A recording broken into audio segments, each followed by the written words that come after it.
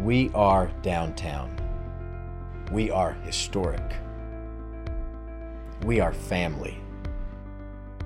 We are scriptural. We are First Baptist Church.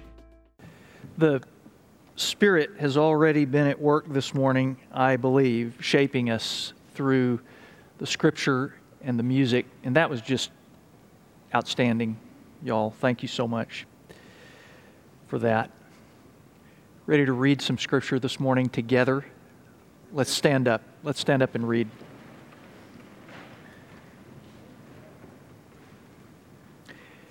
Ephesians 4:25 through 32. Therefore, each of you must put off falsehood and speak truthfully to his neighbor.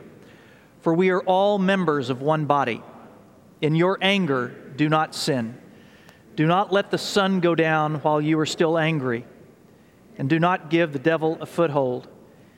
He who has been stealing must steal no longer, but must work, doing something useful with his own hands, that he may have something to share with those in need.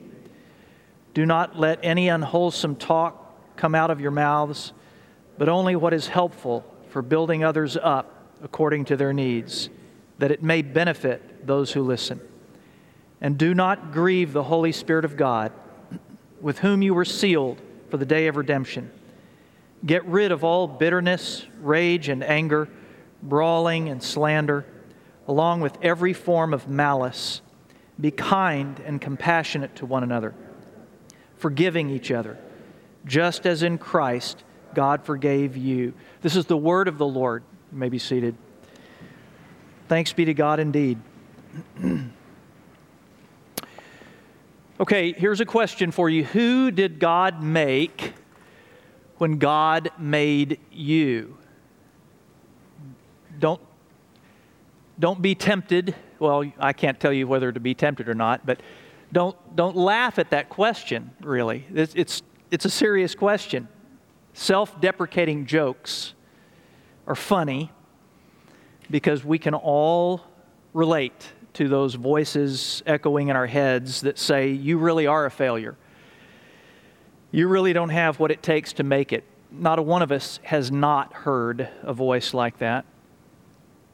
And sometimes not even our religion counters those voices. I, in my formative years, heard a whole lot of preachers declaring what low-down worms we all are. You're a worm until you get saved, but then you are a saved worm. A heaven-bound worm. Is that true, though? Is that true? Not only is it not true, it's actually a distraction from the seriousness of the moral condition without Christ's intervention. Nobody expects anything from a worm. And you didn't think you were going to get anything from this sermon today.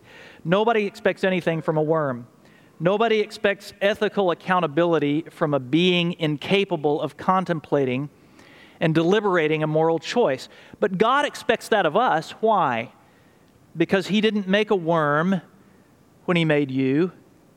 And by the way, to use the word worm to describe something worthless is an insult to worms, which are also God's creatures. But God expects nothing from them, worms, on the order that He expects from you and me. You need to know that when God made human beings, He pronounced that creation very good. He pronounced worms good. He pronounced human beings very good. Never does the Bible say that human beings are now worthless. Never does it say that you are worthless. Who did God make when He made you? A being worth far more to Him and therefore to us all than we could ever calculate. I mean, just look at this passage. Be real with those closest to you, it says. Put off falsehood. Recognize the devil's schemes. Don't defraud your neighbor. Advocate for those around you. This was just a day in the life of a normal human being back in the day when God put humankind on the planet. It's tempting to look at the human race now and conclude that that's absurd. because we are far from that now. But listen, if God had made something that couldn't do that couldn't hear His moral order and respond favorably to it, if God had made something that couldn't do that, it would be absurd for Him to have given us any moral instruction at all. Human beings are responsible for the way they live precisely because they have been created with the ability to live in exactly the way Paul envisions in this passage. Now, that ability has been corrupted and we have turned away from that life, and therefore, unless God intervenes, you are doomed. Your life will go on after you die, but it will go on deteriorating in hell for eternity. But Christ can regenerate your life. He's the only one who can. Paul speaks here of just what that regenerated life looks like. You ever think about your origin story? I used to think about that a lot when I was collecting comic books as a kid. Every good superhero has an origin story that is really cool. But so do you and I. We kind of think about each other's origin stories, more other people's. We say, how did he get like that? Or how did she end up that way? Genesis 2:7 tells you your origin story. We read that passage, or you heard Aaron read it earlier. And I appreciate so much how Aaron presented that passage with a thought about the animating life of God in us. Genesis 2:7 tells you that God's Spirit breathed life into you. Then the Lord God formed a man from the dust of the ground and breathed into his nostrils the breath of life.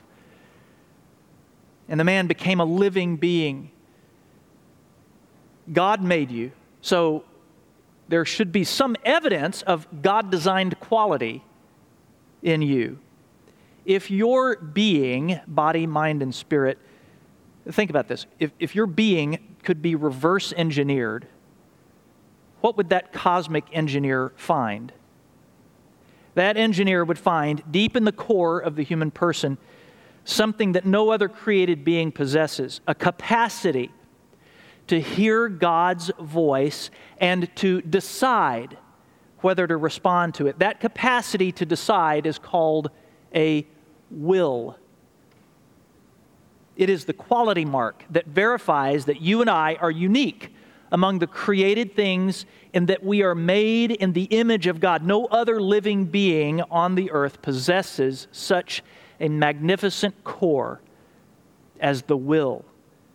Once God's Spirit breathed the will into us, we became human beings capable of intelligent assessment of the world around us, and we became morally accountable creatures.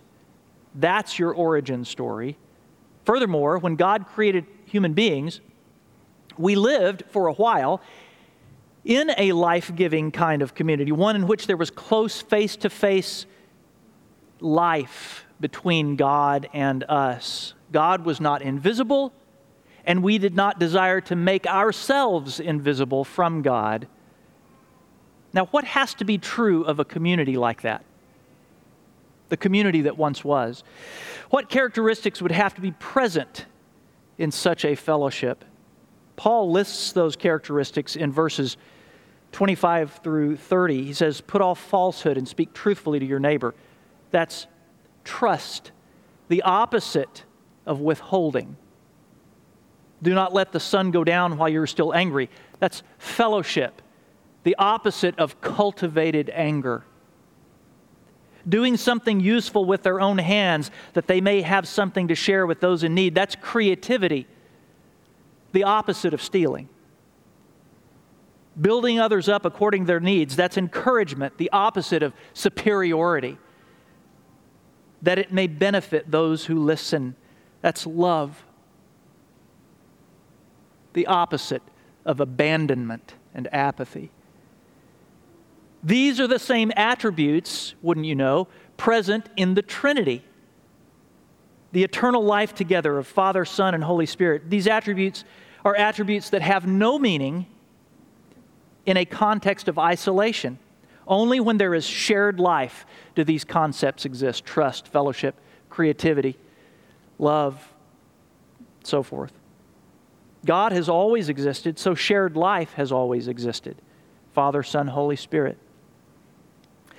This is the primary reason it's not accurate to say that God created the universe because He was lonely. God's never been lonely.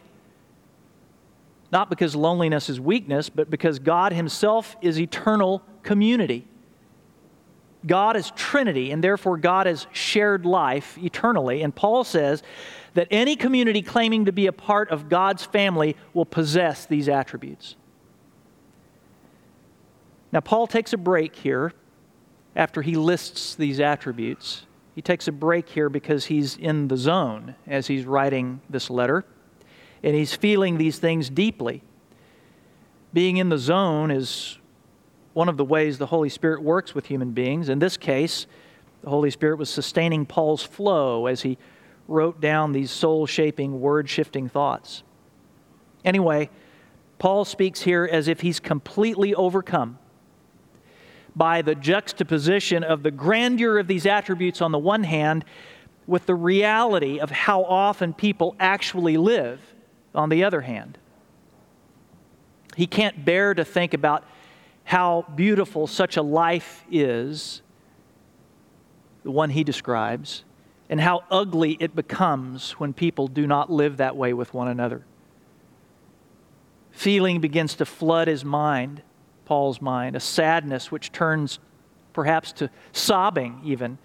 And as spasms of sorrow roll over him, Paul realizes that what he's feeling is not his feeling alone, but that it is shared by the Holy Spirit within him as well. It's as if he's feeling God's feelings in himself, and it is brutal. I don't know how long Paul was caught in these paroxysms of abject grief. Maybe he had to start with a new sheet of papyrus because of the way his tears smeared the ink. Eventually, though, he regains his composure, and then he writes these words: "Do not grieve the Holy Spirit of God, with whom you were sealed for the day of redemption." Those words arise from something that is welled up deep within him that the Holy Spirit has been feeling in him. It wasn't just a good idea that Paul jotted down. God's grief is real grief. God sets out to love the people He created. The reason God says so many times, "I will be glorified," is in order to say to us, you can trust me. Everything else will wither away. You won't regret this. You won't be disappointed.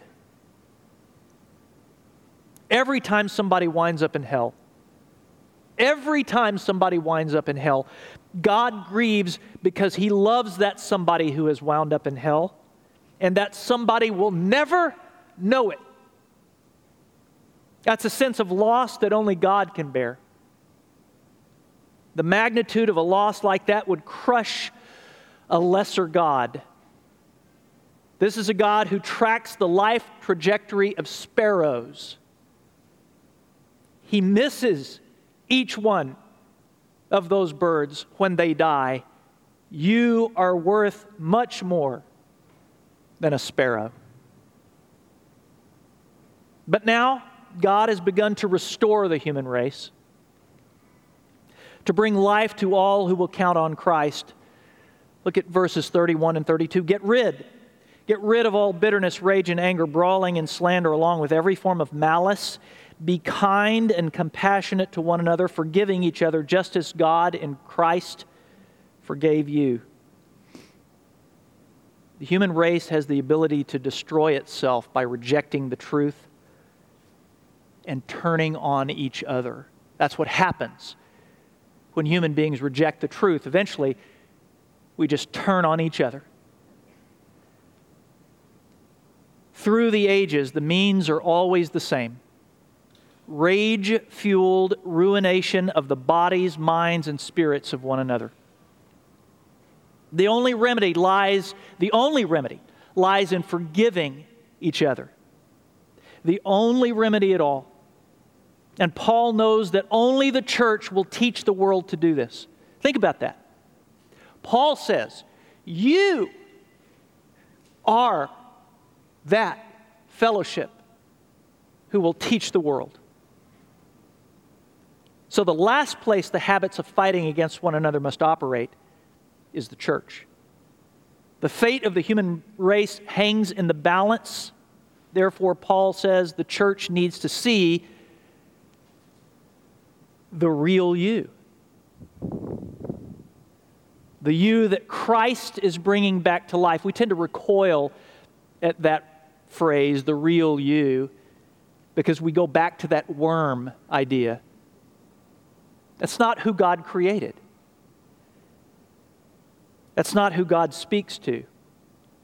That's not who God is bringing to life. The real you is the you that God is bringing back to life, the you that is able to show the world how to live. The world needs to see the real, true selves of the persons who call themselves the church. The world needs to see that this is how they were made to live. So, can the real you actually live like Paul claims you can live in verses 25 through 29? If not, there's no point, no power in this scripture. Of course you can.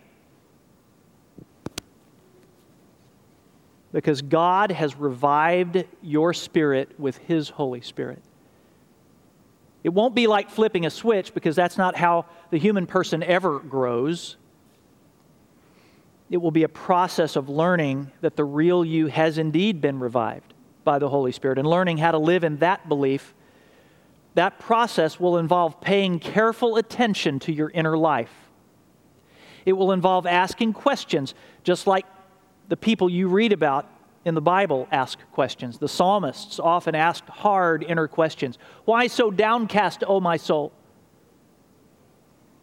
And this wasn't just some flip question like, cheer up, buck up.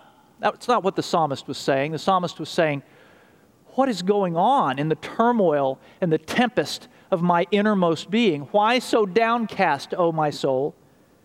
Paul himself asked hard inner questions. Who shall rescue me from this body of death? Those aren't easy questions to wrestle with.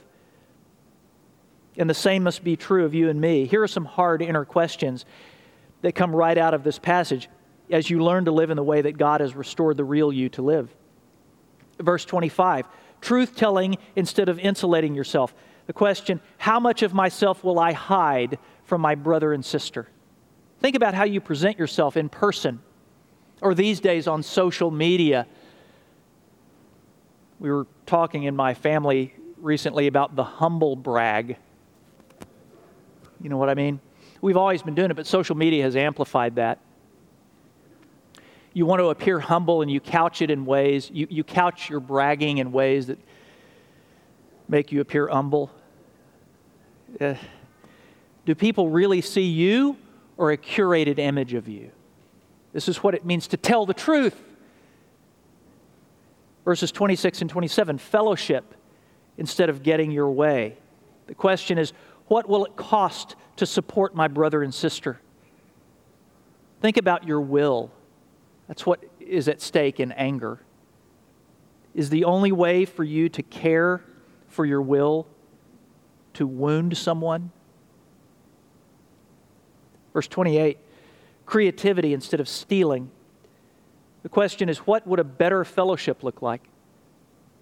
Think about what you can bring to the fellowship of Christ. What do others need that only you can provide? Verse 29, encouragement instead of superiority. The question is, what words would my brother and sister welcome from me? Think about hope. What words might preserve a person's hope?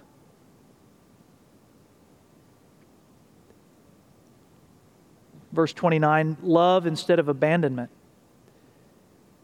The question is, what is the good my brother and sister need? That's what love is. Thomas Aquinas said, to love is to will the good of the other. So the question is, what is the good my brother and sister need? Think about what you would like others to do to you, Jesus said. Do your brother and sister want to be treated in that way? You can live this way. It is within you because the Spirit of God is within you. Access those abilities. You don't have to seek them out. You don't have to find some kind of workaround. You don't have to go to some special conference. You don't have to try really hard and hope you make it. You don't have to listen to those voices which say, why can't you be more like him or like her or the person you used to be? The power is already inside you. God is restoring in you what He knew was true about you. He's restoring you to that created version of you. The real you isn't somebody you have to hide like you always thought you did. That one you've wanted to hide, that person you think you need to hide, that's actually the stranger, the poser, the interloper. It's not the real you. The real you is the one God is restoring. The real you is the one who is confident and loving. Paul isn't giving you a list of qualities to live up to, but a revelation of what the Holy Spirit has brought to life in you. Then the Lord God formed a man from the dust of the ground and breathed into his nostrils the breath of life, and the man became a living being. That's what happened once, long ago. That's how God brought human beings into existence. It's happening again now with you, with everyone who has heard Christ and has begun to count on Him. This is the new Genesis. This is the restoration of the real you.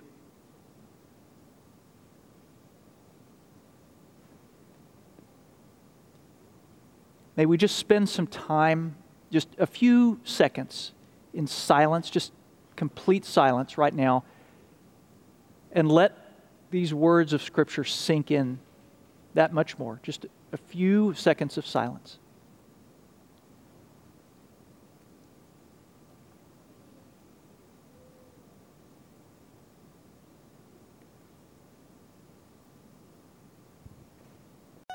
First Baptist Church has been broadcasting its services of new life and historic faith for 46 years. We would like to ask that you continue to pray with us for this ministry and also for your financial support so that we can continue this ministry for years to come. Thank you.